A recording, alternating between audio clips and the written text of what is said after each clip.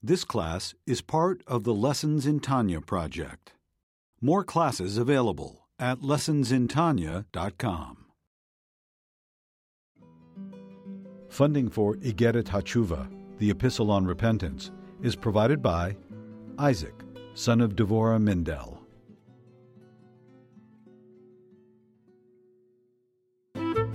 Lessons in Tanya.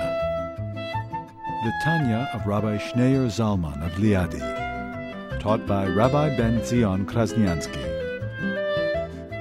Tanya's text elucidated by Rabbi Yosef Weinberg.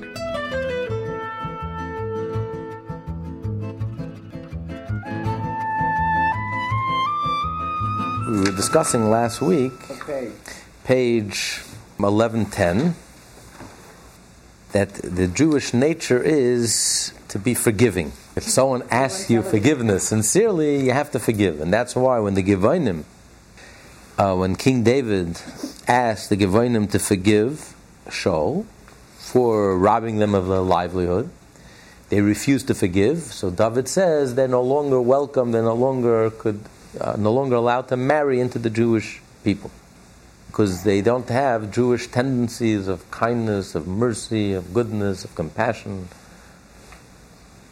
And even though it was Shaul who sinned to them, and Shaul never asked forgiveness, but since King David HaMelech was the king, representative of the Jewish people, Shaul sinned towards the Gevonim by killing out, destroying Nov, the Mishkan, and destroying the priests, and therefore depriving the Gevonim, who are the water carriers and the wood choppers who service the temple. So by destroying the priests, he basically destroyed them, destroyed the livelihood.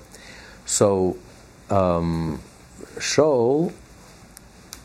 died without asking them forgiveness, but Shaul did it as a king. He did it as a leader of the Jewish people. He didn't do it as an individual. He was the king. So even though Shaul never asked him for forgiveness, and the law states, when do you have to forgive? If the person who sinned to you asks for forgiveness. In this case, why should the Gevonim forgive? Shaul never asked for forgiveness. David is asking for forgiveness. Very nice. You didn't harm us. We want the one who harmed us to ask for forgiveness. But nevertheless, Shaul did it as a king, as leader of the Jewish people. So therefore, when David was asking him on behalf of the Jewish people, please forgive, they should have forgiven. And since they didn't forgive, because it was so hard-hearted, they refused to forgive. So David says, you're not Jewish. You don't have the signs of a Jew.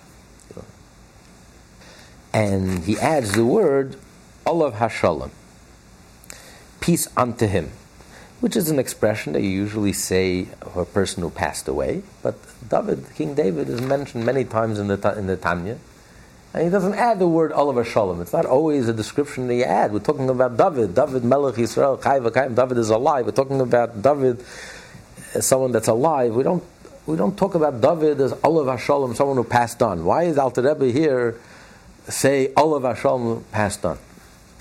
Because he's trying to subtly explain that although Shaul and David were opposites, how could you say that David represented Shaul when David was asking for forgiveness? He represented Shaul. Shaul and David were in conflict. Shaul tried to kill David because they had two different approaches to serving Hashem. Two opposite approaches, as a matter of fact. Shaul's approach to serve Hashem was to use your mind. Serve Hashem with all your talents and all your abilities, your individuality, your personality, and using your mind. You should enjoy, you should understand, you should relate to it. What? That's almost Greek. But that was Shaul's approach. You have to serve Hashem with your mind, you have to be aware, you have to be mature, you have to be intelligent, you have to use your mind, your critical thinking. That was Shaul's approach.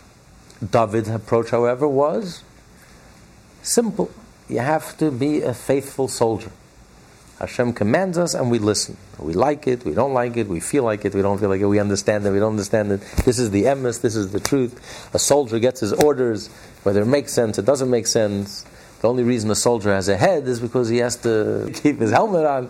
He doesn't, you have to follow. And that was David's approach. And there was a conflict. So much so that Shaul was jealous of David and he wanted to kill him. Because the two royalties, the two kingdoms clash with each other. And David was the one who triumphed, because David was the better approach, the truer approach. That's why Hashem despised Shaul, and he took away his kingdom. He took away his kingdom from him very quickly, because since he didn't listen, he didn't obey. Right? There were a few occasions when Hashem gave him a simple order and he didn't obey. And the most important one is he left Agag alive. He had Rachmanis, and he left Amalek alive. Shaul was God's anointed one. He was a holy Jew, and he was the first Jewish king. And he was head and shoulders above all the rest of the Jewish people. But he used his mind, and he thought that that's the right thing to do. To salvage, to save the king, Agag, the king of Amalek. To glorify Hashem by saving the king and showing the trophy. It made sense logically, but that's not what Hashem asked him to do. Hashem says, wipe out every last member of Amalek. And because he had Rachmanis on Agag, it's like having Rachmanis on a cancer. History repeats itself. History repeats itself. And you have Rachmanis, so one cell in the cancer metastasizes, and it will eventually, Haman came out of that gesture and almost wiped out the entire Jewish people.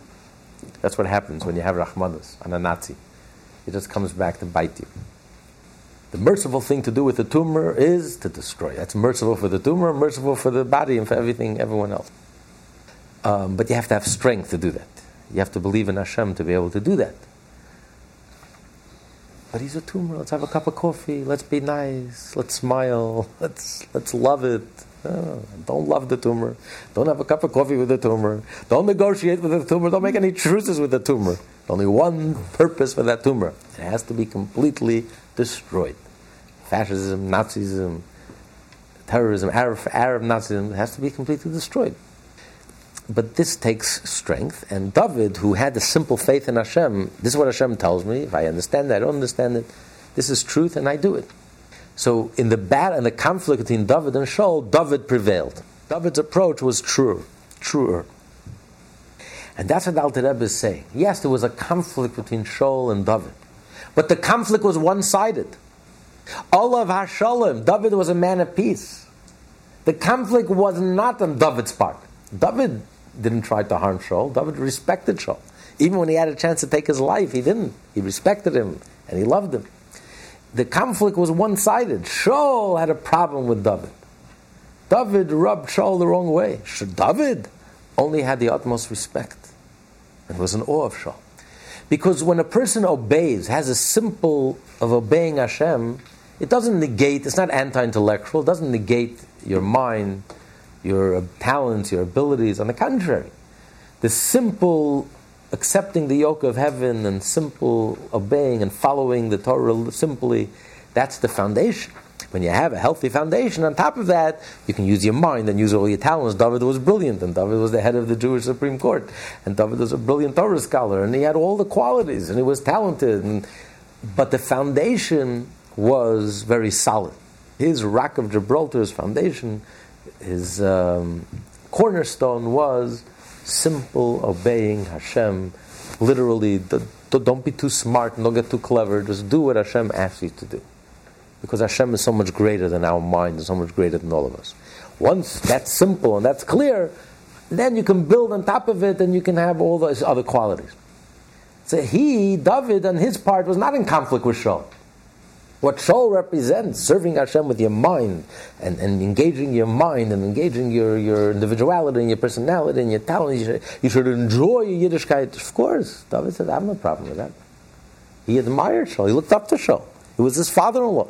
He was the anointed one. He respected him and he admired him and learned from him. But there was a clear foundation. And we see the contrast in the prophets. Whenever Hashem gave David instructions, even if it was difficult for him to carry out, David listened. He waited. Navi tells the story that once he was doing battle with the enemy, and Hashem says, don't fight back until you hear the rustling of the leaves.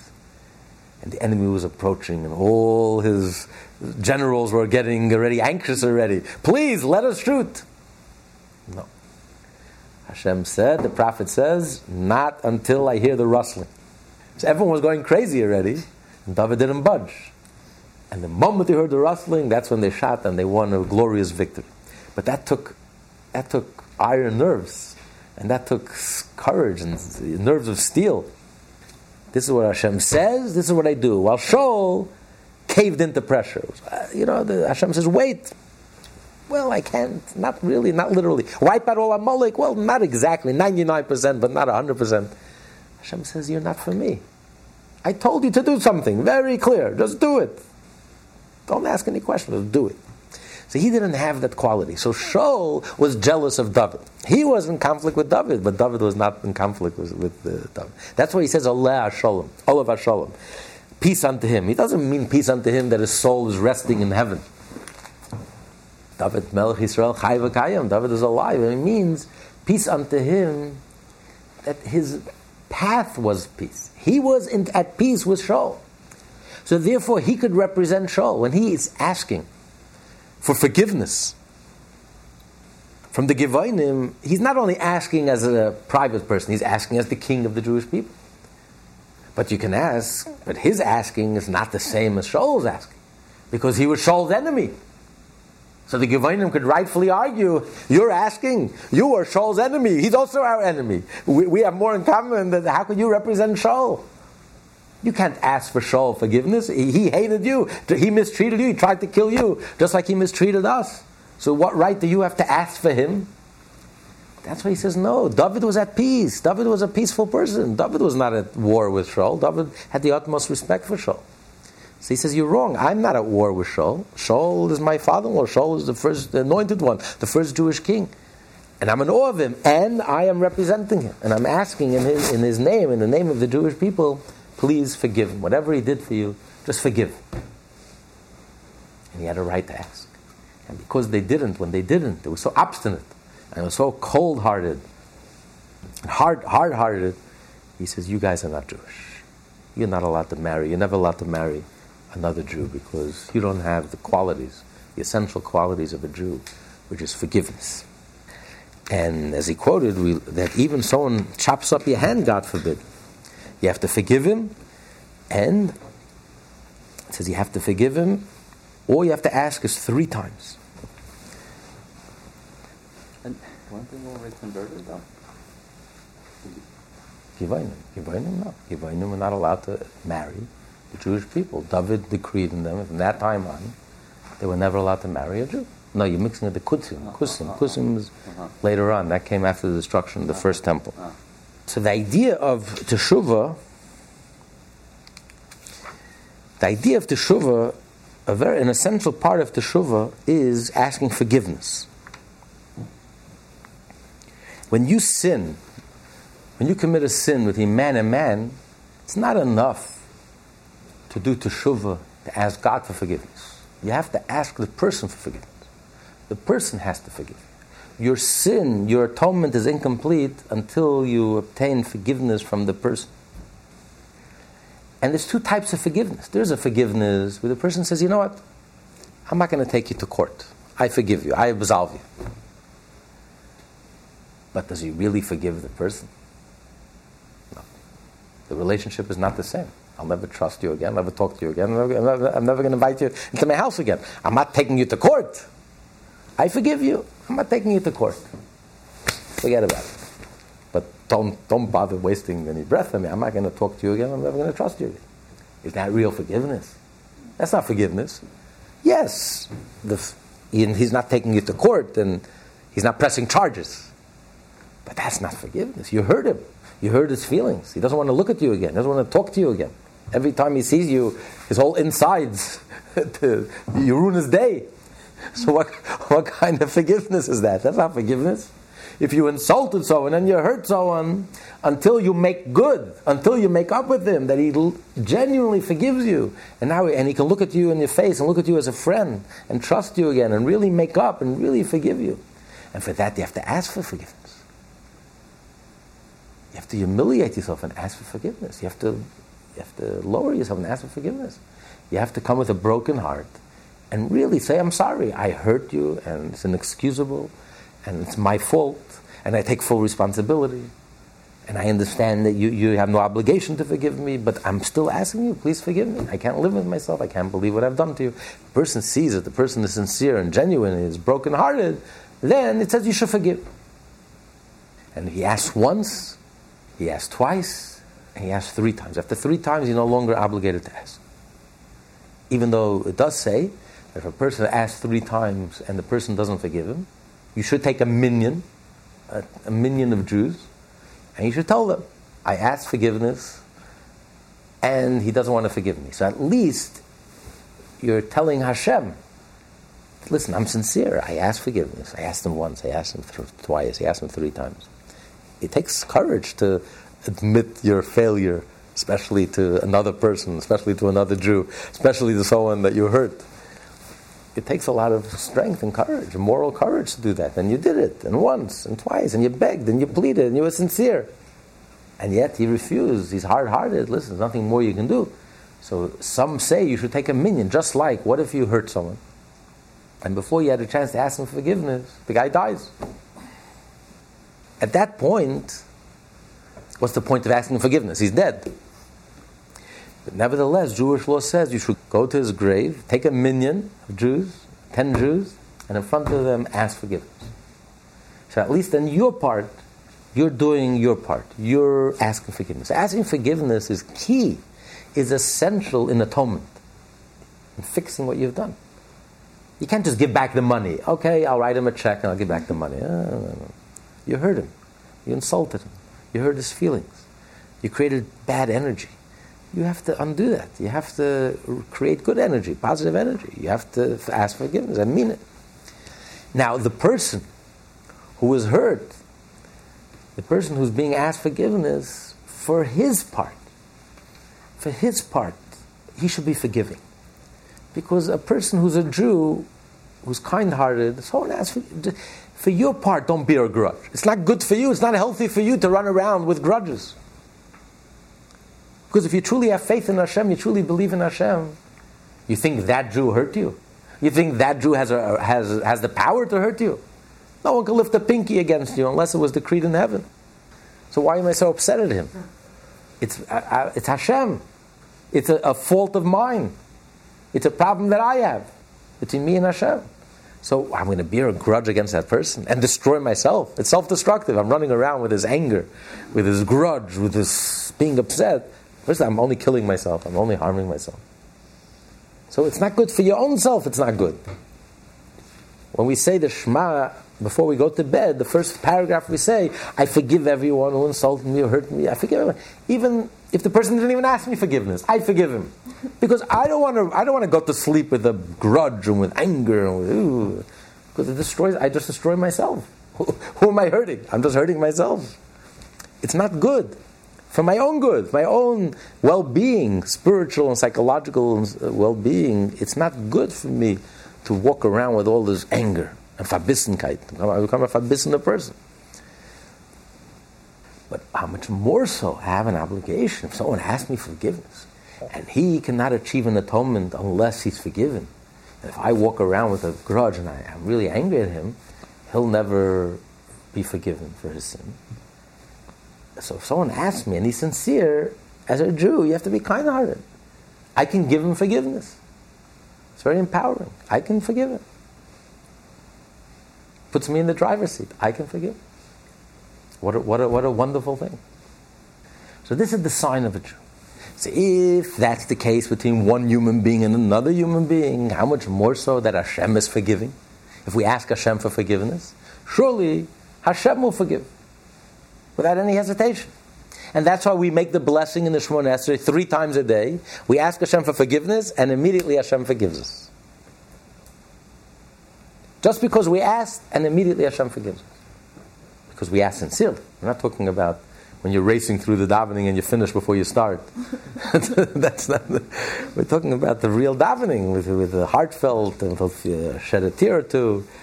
A real davening.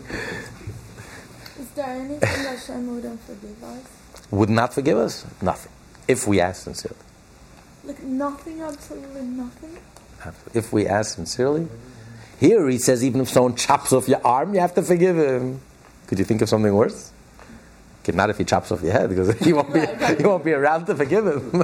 What if he chops off your arm? Can you imagine? He made you a cripple. And if he asks you for forgiveness, you have to forgive him. The Givonim, who didn't want to forgive Shaul, who never asked them personally for forgiveness, for ruining their livelihood, for killing them, and yet, because they wouldn't forgive, David says you're never allowed to marry ever a Jew again, because you don't have that Jewish quality of being forgiving and kind. And so how much more so that Hashem? If that's the case, why are we praising Hashem? Blessed are you, God, that you're forgiven. Is that a great praise for Hashem?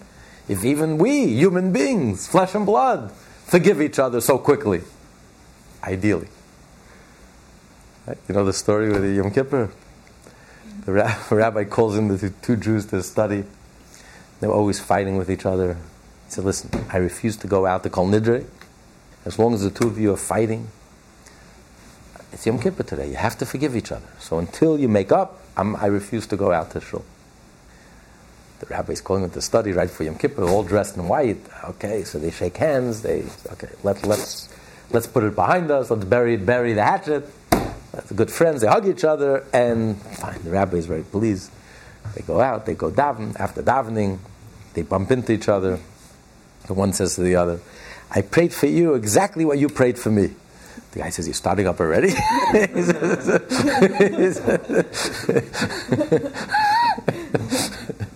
So this is. But here, if the Torah says we should forgive each other right away and quickly, how much more so Hashem? Just because we asked, it's not even a doubt. Because if it was a doubt, then you were not allowed to make a blessing. You're not allowed to make a blessing in vain. So if it's in doubt, if you have to make a blessing, you're not allowed to make a blessing. Even though blessings are rabbinic, but to make a blessing in vain is biblical. You're not allowed to mention God's name in vain. It's one of the 613 mitzvot. The 10 Commandments. Don't mention God's name in vain. So if you're in doubt whether God is going to forgive you, then it's a blessing in vain.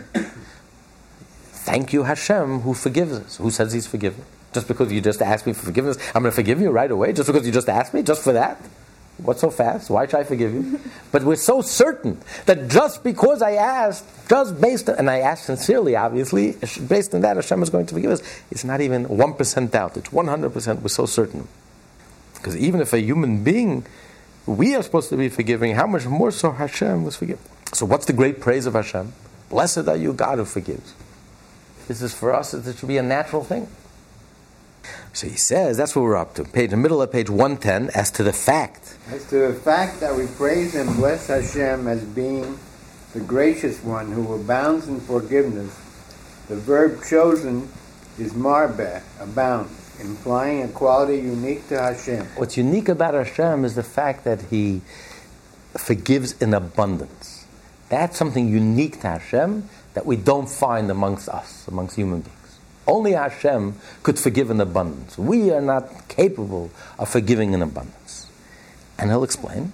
Ezra, too, we find that Hashem pardons abundantly. Now, in Ezra, if you look in the whole book of Ezra and Nehemiah, you don't find anywhere, there's not a single verse that says Hashem forgives. So what's he referring to? He's not referring to a specific verse. He's referring to an incident in Ezra. A very, very powerful piece of history we find in Ezra. When the Jewish people came back to build the second temple, came back to the land of Israel, so Ezra found that many of the Jews were intermarried. And he gathered them all together. And he said, you have to separate from your non-Jewish wives. And says they all burst out crying. And they confessed. And they separated from the non-Jewish wives. They did it. They did. They did, yeah. This happened. This is history. History. It's in Tanakh, in Ezra. And then Ezra tells them, don't feel bad. Now go and feast and be merry and be confident that Hashem had forgiven you. So what are we talking about here? We're talking about something that, according to Maimonides, is the worst sin in the world. According to Maimonides, for a Jew to live with a non-Jew is the worst sin in the world. It's worse than even adultery, worse than all of the others. Why? Why is it worse than adultery? There's no capital crime. It's not a capital crime. Adultery is a capital crime because he says, because it's the only way that a Jew could become a non-Jew. How could a Jew become a non-Jew? A Jew will always remain a Jew. A Jew is a Jew is a Jew. But a Jew becomes a non-Jew because when you give of your essence, and when you give birth through a non-Jewish woman, the child is not Jewish. So basically you're transferring the Jew to a non-Jew. It's the only way you can transfer a Jew to a non-Jew. There's no other way it's even possible. And that's why in the Torah, in the story with Pinchas, the Torah says that if a Jew has relations with a non-Jew in public, then a zealot, he deserves to die, and a zealot has a right to take his life right then and there, if he catches him in the act. Because in a certain sense, this act is worse than any other act. Because a Jew is trespassing the boundaries between Jew and non-Jew. He's transferring Jew to non-Jew. So here, there were individuals, thousands of Jews, individuals, who intermarried, who were not married to Jews. And they cried on their own. It wasn't some from heaven. They came and they cried and they asked forgiveness and they resolved never to do it again, and they separated from the non-Jewish wives. And nevertheless, Hashem forgave them. There was no extenuating circumstances. There was no Moses who was praying for them. There was no extenuating circumstances. It was a bunch of individuals that got lost, that assimilated. And nevertheless, they asked Hashem for forgiveness. And Ezra tells them immediately, don't feel bad, Hashem has forgiven you, and you can start and build your life all over again. So we see from the story of Ezra that Hashem pardons abundantly. To pardon for such a sin. So to put it into context, what motivated them? How did they come to realize that they should do that? No, it was Ezra. It was Ezra. Ezra inspired them. Ezra gathered them and he inspired them. They were building the second temple and he inspired them. Listen, Jews today, unfortunately, are like princes and princesses that were kidnapped. They don't know anything about their Jewishness due to no fault of their own. And therefore, due to no fault of their own, they made very poor choices, but they simply didn't know any better. The person is kidnapped, doesn't know anything. He's not held responsible for his actions. He doesn't know what he's doing. But this is something that they've done, a sin that they've done, and they've done it repeatedly. They lived together for many years. So this was a constant repetition of, according to Maimonides, in a certain sense, the worst sin in the world, in the Torah. And nevertheless, Moses wasn't praying for them, there was no extenuating circumstances. They just confessed and they cried and they asked forgiveness and they changed their ways. They gave up their non-Jewish wives, and Hashem forgave them right away. That's what it means. Hashem is abundant. He forgives abundantly, like we find by Ezra. In the story of Ezra, that whole story of Ezra, we find Hashem's pardon. How Hashem pardons abundantly. This means in the mortal world, if one person harms another and asks his pardon, which is granted, and then repeats the misdeed, it becomes very difficult to grant pardon again, and certainly a third and fourth time. If he does it one time, if he does it a second time, okay, come on. A third time, and a fourth time. I mean, this is like a joke. You're gonna hurt me, then you're gonna ask forgiveness. It's become a ritual. Hurt me, ask forgiveness. Hurt me, ask forgiveness. After a while, you stop. Come on, this is not serious, and you're not in the mood to forgive. First time you ask, okay, I'll forgive you. You're sincere. You messed up, but you have the courage to admit to your mistake. I'll forgive you. Second time, third time, fourth time, forget about it. But that's only true of a human being. By the standard of Hashem, however, there is no difference between once and 1,000 times. Although we do find by Hashem himself, Rashi says, that when the Jewish people sinned, they were asking for the slav, for the geese. They were asking for chicken, for meat. And it says Moshe threw up his arms. He says, listen, you sinned once, I asked. You sinned twice, I asked. I mean, come on. It's already a routine. It's already it's predictable. Hashem is not going to forgive you. So we find that even Hashem's forgiveness is also limited, just like a human being. If you ask once, fine. Twice, 3 times. Fool me once, fool me twice. But 3 times, 4 times, that's it. Enough already. So we find, even by Hashem, we find that there's a limit. And the answer is, yes. The way Hashem interacts with us in a human form, so to speak. So when Hashem's mercy limits himself into a limited way, just like a human being, then you're right. Then just like a human being, there's a difference between the first time and the second time and the third time, then you're right. But when in relation to Hashem's mercy and compassion, in relationship to Hashem himself, Hashem is infinite. So what's the difference between once, twice, 3 times, 1,000 times, 1,000,000 times? It's all the same. To Hashem, it's all one. 1,000 is like once. 1,000,000 is like one. It's like the old joke, someone turns to Hashem, it says, King David writes in Psalms, by Hashem, 1,000 years is like one day. So he says, listen, Talmudic logic, if 1,000 years is like one day, $1,000,000 is like $1. So please give me $1. So he hears a heavenly voice. He says, sure, no problem. Wait a minute.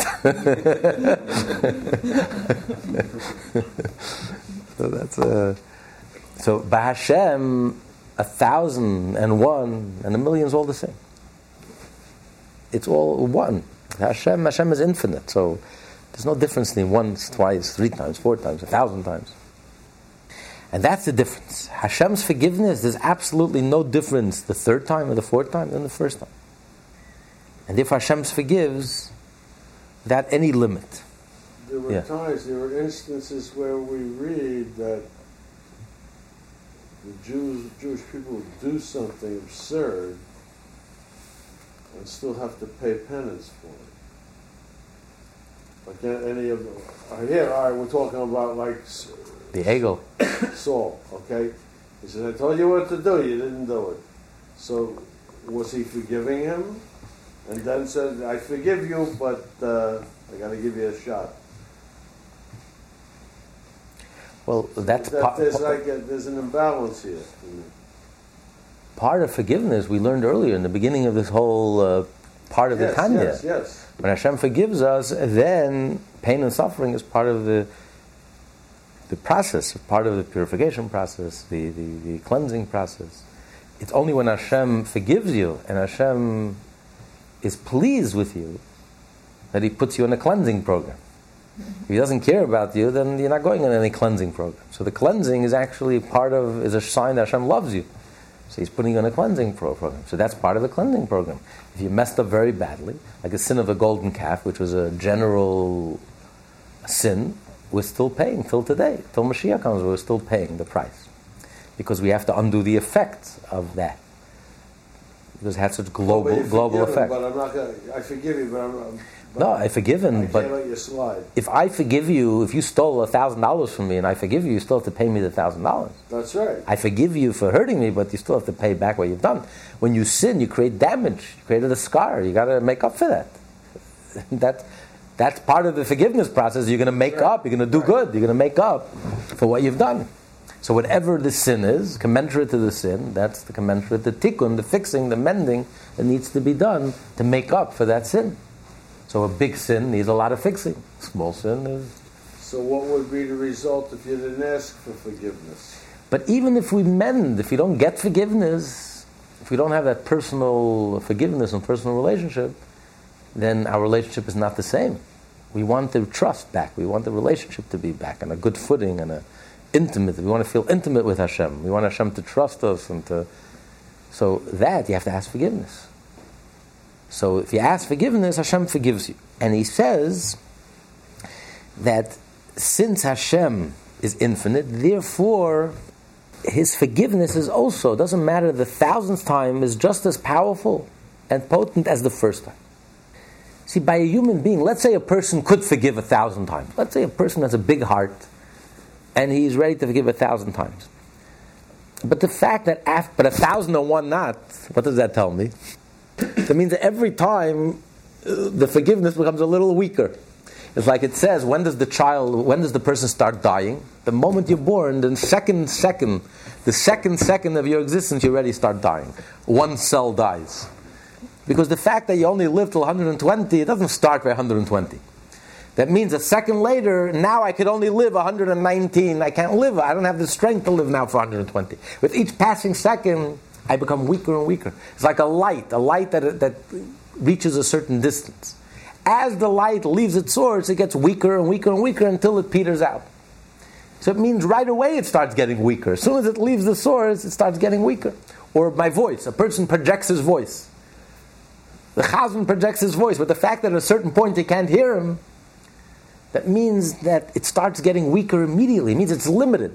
And therefore the moment the voice leaves the mouth, it gets weaker and weaker and weaker, and it gets further away, it gets weaker until it ends. So if something is limited, if something ends, comes to an end, that means that right away it's already weaker. But the fact that Hashem is infinite and unlimited, that means that there's no difference between the second time and the third time and the fourth time and the 1,000th time. That's why it says that we see Hashem's wonder from looking up to the heavens, seeing the moon and seeing the sun and the moon and the stars. Why do we see Hashem's wonders by looking up at the sun and the moon? Because the fact that the sun doesn't get weaker. We're 5,773 years, and the sun didn't get one iota weaker. It's impossible. Anything that's finite just has to get weaker. Every passing moment, because now it could only exist, let's say the sun has a potential to exist, whatever it is. But the fact is it should get weaker and weaker. And the fact that the sun is just as strong today as it was the first day it was created, that's an expression of God's infinity. So by looking at the sun and the moon and the stars, you see an expression of Hashem's infinity. That there's no difference between 1 and 2 and 3 and 4 and 5 and a million. It's all a million, it's like one. It's all the same. And therefore there's no weakness. It gets stronger and stronger, not weaker and weaker. So therefore, Hashem's forgiveness the 1,000th time we ask Him is just as potent and just as powerful and just as real as the first time we ask. Just like by a human being, you ask Him once, that we all understand, is very powerful. Second time becomes a little weaker. The third time, very, very weak. And by the fourth time, you just close your ears. It's a broken record already. But with Hashem, the 1,000th time we ask Him for forgiveness, because we've been davening all our life. So add up all the times we've been asking Him for forgiveness. Thousands upon thousands upon thousands of times. And yet every day, 3 times a day, we make the blessing, thank you Hashem for forgiving me. Really? This is which number time you asked Hashem for forgiveness already? Number 10,000. Come on. And you sinned again, you asked for forgiveness again? Whom are you kidding? But for Hashem it doesn't work that way. The 10,000th time is just as real, and just as potent, and just as powerful, and just as fresh as the very first time. This only Hashem is capable. That's why we praise Hashem. We say, blessed are you who forgives in abundance. A human being can't forgive in abundance. It just gets weaker and weaker. We're finite, we're limited. It's impossible. But Hashem's forgiveness is an abundance. Abundance is not only the 1,000 times. It means even the first time it's a different level of forgiveness. The fact that the 1,000th time is just as powerful as the first time means even the first and the second time, it's something infinite. His forgiveness is infinite. It's a whole different category, a whole different level, a whole different degree, a whole different level of forgiveness. So it's not that the first time a human forgiveness and Hashem's forgiveness is the same. But after a while we grow tired. But Hashem never grows tired and Hashem never stops forgiving. It means even the first time is a difference. The fact that Hashem's forgiveness could last forever and go on and on and on and on without any diminishing, without any weakening, that means that right away you're dealing with something infinite here. Versus a human forgiveness, since we're finite and limited, therefore eventually it grows weaker. It means even the first time and the second time, it's limited. So that's what we praise Hashem for His forgiveness. a type of forgiveness that can be in abundance, so we can continue to ask and ask again and again and again and again, and be 100% certain, not 99.9%, 100% certain that Hashem forgives us, and wholeheartedly. This is only Hashem who's infinite, only infinite kindness. We can't even relate to that, infinite kindness, because we're finite. Find the kindest human being on earth. Infinite kindness, we're finite, we're limited. Only Hashem is infinite. All of His attributes are infinite. His mercy is infinite, His love is infinite, His kindness is infinite, His forgiveness is infinite. But pardon is a manifestation of the attribute of mercy. And divine attributes are not bounded by finite, they are infinite, as in the verse, for His mercies have not ended. Relative to infinity, there is no difference whatsoever between a small number and a large one. For before Him all are considered as naught, and He makes equal the small and the great. Therefore He removes our sins every year. That's why every single year we say in the Yom Kippur's prayers, that we thank Hashem for removing our sins every year.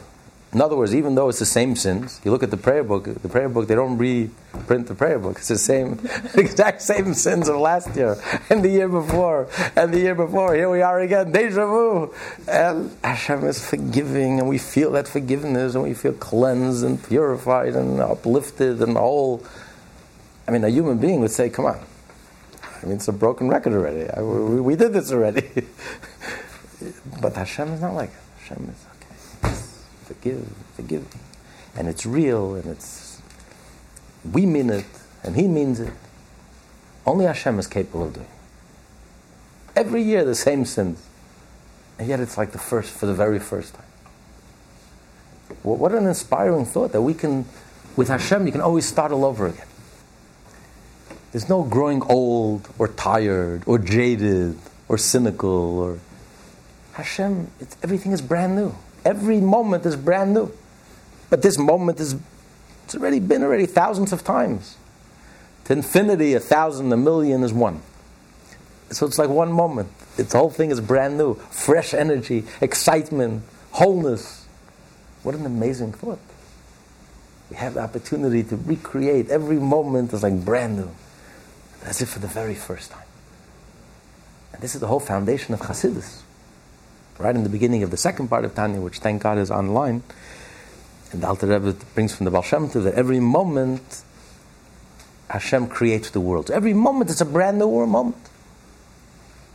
Literally a brand new moment. It's a brand new world. Every moment. It's not just a repetition. It's brand new. New energy, new possibilities. No matter what happened yesterday, no matter how much I messed up yesterday, no matter how much I can start. Every day is a new day. Every day I can start all over again. It's so optimistic. It's so hopeful. It's so, despite all the negativity, because we're overwhelmed by negativity. Everything around us is so negative and so jaded and cynical, and yet the Torah is the exact opposite. It's dynamic. It's vibrant. It's hopeful. It's optimistic. Hashem it's a brand new moment. And Hashem could forgive us like for the very first time. Imagine the very first time.